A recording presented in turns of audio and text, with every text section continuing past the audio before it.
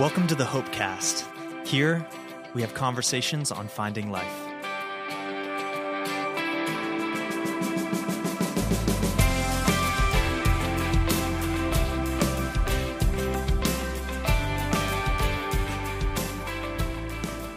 Well, hey everybody.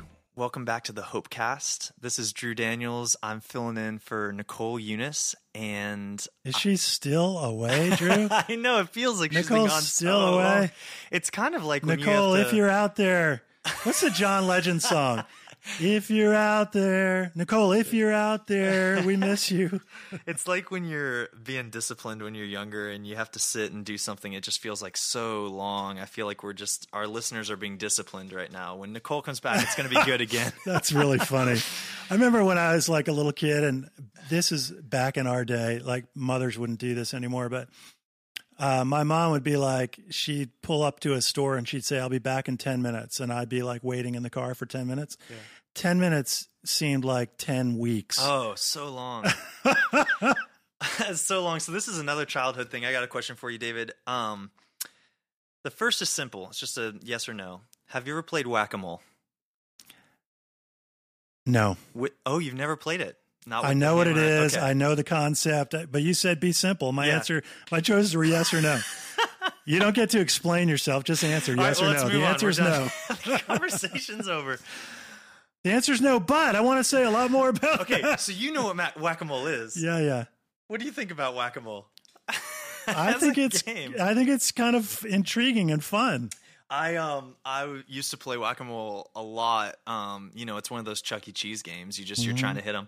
And we're going to talk today about what you've coined. I'll say you've coined it. I don't know where the phrase came from, but elusive truth. Mm-hmm. And sometimes when we're trying to get to the truth of a matter, it feels like we're playing a game of whack-a-mole. It feels like, man, how are we ever going to get to this? And I'm missing it. It's popping out, and I think I'm getting a glimmer of it, but I'm not quite catching it. Mm.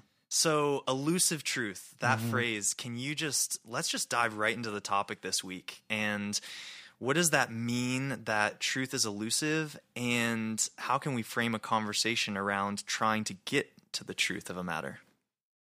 Yeah, wow. Okay, so the topic of truth in general is an interesting one in our day, and of course, there's lots of social dialogue and perhaps disagreement. Is there truth? Is there absolute truth? And so on. I got thoughts about that, but that's not really what this podcast is about. To take it sort of a little further down the area of intrigue for me is the Bible speaks of truth as something that's very desirable, like you want it. And truth, my take on it is, truth is the way things actually are. Okay? So there's this sense which is, there is the way things actually are. You want to know the way things actually are. Now, I'm not speaking so much in a sort of philosophical way or an abstract way, a religious way. Those are interesting topics, but that's not so much what we're talking about here today. Years ago, I remember coming across the phrase, the truth is always your friend. You're like, wait a minute, what? It's true. I firmly believe it. The truth is always your friend. Not that the truth always makes you feel good. Exactly. But a good friend doesn't always make you feel good. A good friend will tell you the truth sometimes. And so the truth is always your friend. And you want to know it. So I remember reading a book a number of years ago called Executive Intelligence. And one of the main premises in one chapter in this book was successful executives, I think they use the word demand the truth. In other words, if you're an executive and you're trying to make leadership decisions and you've got a lot of assets and capital on the line, if you don't have the truth, accurate information, you are likely to make poor decisions. So the idea was what successful executives will work very, very hard to do is they will work very hard to get the truth. I mean, think of that in a how about in a wartime situation? What does a general need? A general absolutely needs the truth. to try to make good battlefield strategic decisions, you got to know what is actually happening. So if you've got a guy who reports to you who says, I don't want to be the bearer of bad news, so I'm going to tell you something because I want to make you feel good, but it's not actually true. And then a general's going to make some significant decisions with people's lives at risk on faulty information, then that guy, his advisor, was not helpful at all. Now, what a general or an executive or a leader has to do is create the culture that makes you a winner for telling the truth, where you don't get punished for telling the truth. And so that's a leadership issue of creating a culture. And that's going to have to start at the level of the senior leader, where that person, him or her, works hard to create the environment where their team can always tell them the truth. Like, hey, this may be bad news. You may not want to hear it, but I'm telling you the truth. Or what about when it's an observation I have about you, about a character flat or a poor behavior? Like, you got to know that. Because if those things accumulate and then people begin avoiding you and then they don't want to be with you and then they don't want to give you information, you've got an accumulating problem because you're keeping the truth away. So, like, the higher the stakes, the more important truth is. But in essence, the truth is always your friend. But truth is hard to come by for a million reasons. Many of them are connected to us being emotional beings, and we have fears and we're emotionally laden. And so we tend to really have a hard time with truth in a balanced, clear, and kind way. Wow. Whew. There you go, Drew. I know. We're just getting started. So talk to me a little bit more about this idea of truth. You know, in my mind, I'll give you a little bit more clarity around why I'm asking that question. I'm going there because I'm saying in practical environments, you can have people all observe one situation and they see it differently. Mm-hmm. So their explanation of what is true is going to be different. Mm-hmm. Those contexts are slippery and difficult. Mm-hmm. How do you navigate that? And sometimes the stakes feel higher than others. So sometimes it's not as big of a deal. Mm-hmm. But in your war kind of analogy, the stakes are really high. Mm-hmm. So when you find yourself in a where people are involved and their different perspectives are involved, how do you kind of navigate trying to understand, well, what part of this is true? Mm-hmm. And how does that all play into this elusive truth game of life? Yeah. Okay. So one question is going to be, am I a person who has the capacity to deal with truth? Or do I tend to be dismissive of it if it's bad news that I don't want to hear? So it starts with you. Then next is, have I created a culture in my family, in my marriage? How about that? My marriage, in my team at work, where, you know, telling the truth, being honest with each other is prized behavior. It's not punishable behavior. Okay, now, yes, it has to be done in appropriate ways.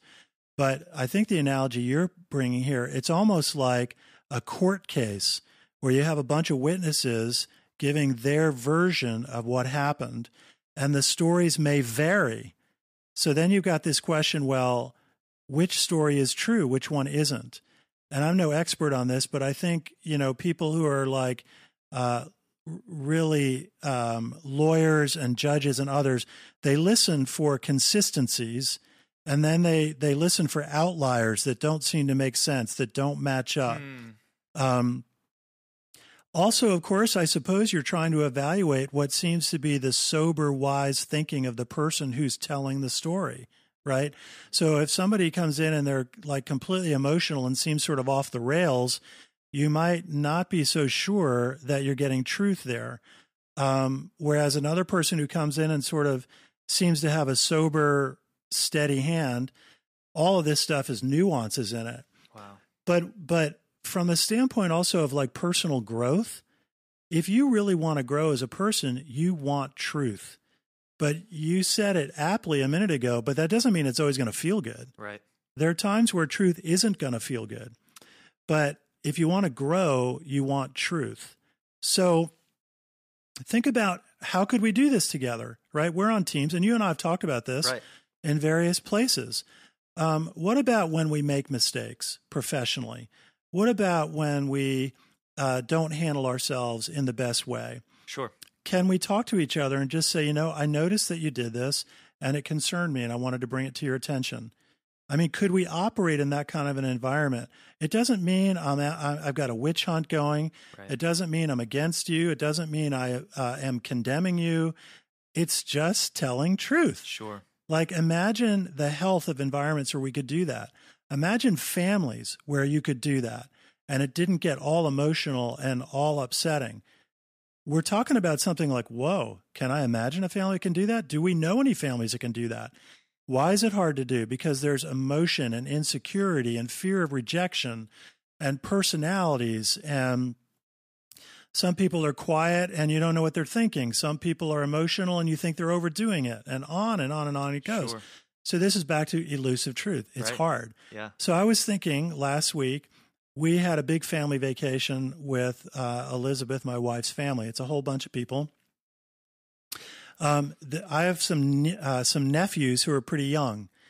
And one of the things, like, you want truth? Who do you get truth from? Children are better at truth than adults are. Why is that? They seem less concerned about the consequences. They just say it. And we accept it from children because we don't wonder if it was all calculated. Right. They just speak the truth. And we're like, oh, that's so cute. Look at what he said. And we're all but if an adult said that, like, there's no way it would fly. No way. But children deal in truth. And also, we have a nephew who has Down syndrome. One of the beautiful gifts in our family is William. I know a number of people with Down syndrome. Often you want truth. People with Down syndrome will give you the truth. Sure. There's such a beauty. Yeah. But then, like, okay, so we love truth in these certain kinds of scenarios, but then we really struggle with it in other scenarios. It's so hard because of emotion and challenge. You think of a work environment. Think about like annual reviews or job reviews or performance discussions. Yeah. Could we just speak truthfully Well, yeah. without layering up emotion, fear, insecurity? It's not easy to do, is kind of the point I'm making, but it is a very important goal. And I think the Bible is speaking like truth is incredibly valuable. You want to work really, really, really hard to try to get it because it's always your friend. Well, that's so helpful because what all of that says to me is that, well, let me start with this. I've heard the definition of a leader, that a leader is a self-defined individual with a non-anxious presence. A search for truth and a finding of truth, it gets rid of a lot of anxiety because there's something about finding truth that feels like, okay, I know what I can do with this. When you look at truth, you have an option. You either move towards it or you move away from it, and you have to deal with it, though, when you're confronted by it.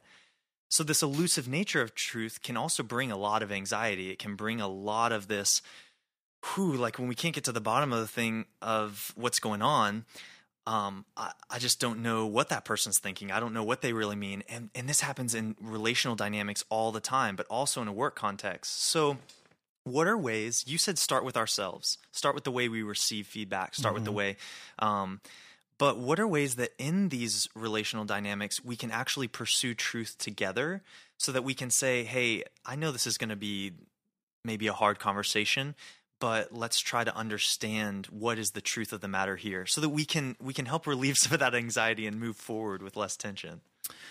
I've thought about this a lot, and I'm not saying I'm great at it, but I want to be great at it. So one of the things I've learned, there's a time where you know that you have to have a conversation with somebody and you're emotionally churned up about it. You're like, this is going to be really hard. Yeah. Right. So you're thinking about some things you have to talk about to clear the air, clean the pipes, whatever metaphor you want to use. And you're pretty churned up about it. And so you finally get together, you have your cup of coffee or whatever. And because you're all churned up about it, you tend to start by saying some things like, hey, it's really not my intention to hurt you. And what I need to talk to you about, it's really not that big a deal, but I just need to Well, by the time you say all that stuff, you have created a highly charged emotional It feels setting. like a big deal. Right, right. The more you say this is not a big deal, the bigger the deal it becomes. Right? And all of that is connected to our emotions, our insecurities, our fears, our lack of comfort, right? And then it's truth avoidant. It's because you don't want to get to the truth. You don't want to spit it out. So you're putting all these disclaimers. Right. So, but sometimes we feel like if we're going to have like one of these cards on the table, truth-telling conversations, we have to make it a big deal. Like, I got to ensure that you know this is a big deal. So we feel like we have to make it a big deal. Wow. So we labor it by trying to emphasize that it's a big deal. Well, what if we just didn't have all this emotion with it? We just normally dealt in the currency of truth. So what if after a sermon, you could say to me, David, I feel like you made a mistake when you said this, and I think the tone of it wasn't helpful. It's not condemning. Your heart is with me. And I could say, tell me more about that. Wow. You know what? I didn't really know that. I didn't really notice it, but I want to know it. Tell me more about that. And we're just trying to deal in the currency of truth. It's not rejection. It's not all that kind of stuff, right? Think about another conversation. There are times where you have a conversation and you're driving home afterward and you realize, you know what? We just covered some tough terrain in that conversation. Like, we actually said some things to each other that are like, whoa, but why didn't I feel anxious about it? I don't know. I didn't have all that pre-amperage that this is going to be this big, hard conversation. And lo and behold, you had this very truth-telling type of a deal, and it went fine, and it wasn't that big a deal. It didn't come with all of that pre-concern and all that emotion, so it didn't have all this electricity and have the risk of the train going off the tracks, and, you know, we all killed each other because it was so painful. It was just like, whoa, you know what? I think that conversation we had back there, we did a lot of truth-telling, and it didn't seem to be that big a deal. We didn't layer it up with all kinds of emotional fear and concern and all that. Well, and as we close, I just want to touch on one thing that you just said there that I think is so insightful, because this is a really challenging thing for me, just being brutally honest. This idea of not wanting to hurt people's feelings, so I don't want to give the full truth, and that's hard for me. But what I heard you say there is we tend to take this idea of truth telling and truth sharing and attach so much emotion with it. And then we lead off with the emotion rather than leading off with the truth. Mm-hmm. Can you just illuminate just a little bit more of that? That is so insightful to me. That feels so packed with goodness. Why do you think we tend to bring so much emotion to those types of conversations? And what are ways that we could say, you know what are ways to avoid the emotion and just get right to the truth? Well, our insecurities and fears are what layer up all the emotion. Our insecurities and fears that somebody might point out a weakness, and I'm afraid that it means I'm no good, I'm not worth much, they don't think much of me, they have a condemning viewpoint of me. Essentially, it's rejection in one way, shape, or form. Yep. The other one is, sometimes in professional environments, it's your job to let someone know about errors. Right. And you can say, somebody could say, well, you're not perfect yourself. Right. Well, no, but that's not the point. Right. I know I'm not perfect myself, but that's not what this conversation is about. Right. So there's so many of these layers, but sure. I do think the culture can be significant in this. Like, if I said to you, today's early July, if I said, hey, Drew, I want to schedule a conversation with you on August 15th at 3 p.m., and I've got some really hard things to talk to you about. Oh, God. Right? I mean, for 6 weeks, you wouldn't sleep. Yeah. Right? I mean, it's just the worst way to do it. Right. Right? So let's say I've got something that I feel a need to talk to you about. What if I just said, what if our cars pulled into the parking lot at a similar time this morning, and I said, hey, I want to chat with you for a minute. And then we just have the conversation. It's no big deal. Yeah. I didn't give you 6 weeks of anxiety buildup. Right. And so I have to be aware of that. Don't make the anxiety build up. But also, I do think, I may be overstating it, we're creating a culture that just says it's not that big a deal. It's like the way we do it. And an interesting observation, and I'm not saying we're perfect at that around here, but I do want to be as good as we can. Let's say somebody was working in an environment where this was really, really, really badly handled. Then they come here. let's hope, let's dream that we're doing reasonably well with it. They can change. Yeah. Because the culture is saying you're allowed to do that. Wow. And the new person, let's say they come to work in worship arts and they say to you, Drew, you're allowed to do that? You can like say that to somebody? And you're like, what's the big deal? Yeah. And they're like, there's no way you could have done that before. The point is, truth is healing. Truth is freeing. Truth is a way that we care for one another. Yep. But we have to learn how to do it well. And that is a very elusive art. So that's kind of the podcast, right? A very wise woman named Nicole Eunice has told me before in countless conversations, I just want you to know my heart is for you. And something about her saying that on a pretty regular basis helps me know that when we get into those hard conversations, she's oriented in a way that wants what's best for me. Mm-hmm. And I think that's so helpful, letting people know that my heart is for you, and sharing truth is a helpful way to get there, but it's elusive. It's hard. Well, so then what you're talking about there is trust. She's building trust as a framework where we can do truth. Oh, it's awesome. That's probably another podcast, but that was good for today. Thanks, David. Thank you guys for listening, and we'll see you next week. See you guys later. Bye. Hopecast is a ministry of Hope Church in Richmond, Virginia. You can find us online at www.hopecentral.com.